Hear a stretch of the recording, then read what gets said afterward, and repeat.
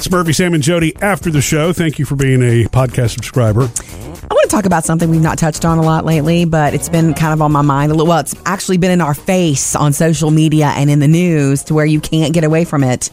So let's go around the table. How do you feel about Hollywood telling you how to feel about things? Hollywood feeling like it's their place to tell you, use their platforms, use their Lifetime Achievement Awards to tell you how they feel about the world. That's their business. If they want to do that, that doesn't mean you have to listen and follow. It's true. It doesn't mean you don't have a brain. It doesn't mean you don't have a heart of your own to think and guide yourself and educate yourself. It's like that's what they've always done it. They're always going to do it. Has Hollywood always done that? Well, I don't know. I say that. I wouldn't know because back in the day we didn't have social media to know that they would have had to done an interview, written it printed, and gone out. It would have taken a week. Well, look, I think anytime somebody has an audience, there's a temptation. And the thing is, not all celebrities do that.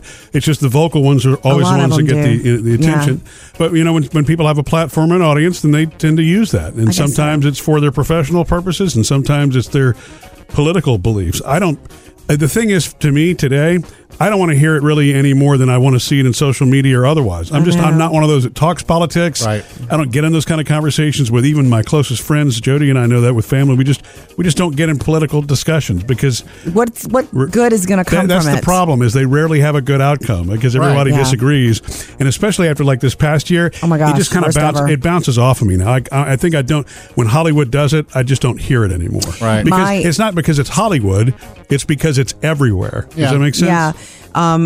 It's a turnoff to me, no matter who, because I'm very passionate about the people that I love, but I go to Hollywood and I go to TV and movies for escape from all of that. Right. So it's like, okay, I got you. I hear what you're saying.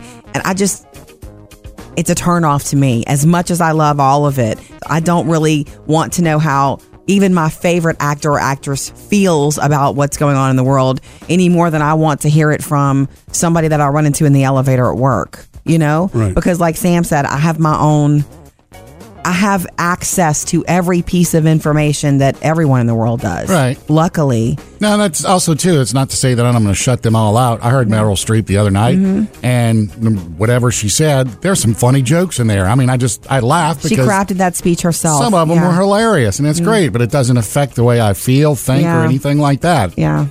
I think that Hollywood, because they do it now and they get so much attention from it, they're going to it'll continue. Oh yeah, it will continue because no one is going to stop it. No, I don't know if anybody's big enough to stop it, or if anybody's going to stand up to them and say, "Please, you're an actor. Please stop spouting politics." Yeah, but the thing is, they don't have to, because the audience and social media is the game changer. Yeah, the person who would never achieve status in Hollywood has the same ability and voice to be able to put their message out as somebody who's achieved something. You see what I'm saying? So to me it's just a different world today. You can hear it from everywhere. It doesn't really jump out to me as anything super special anymore. Turn off though.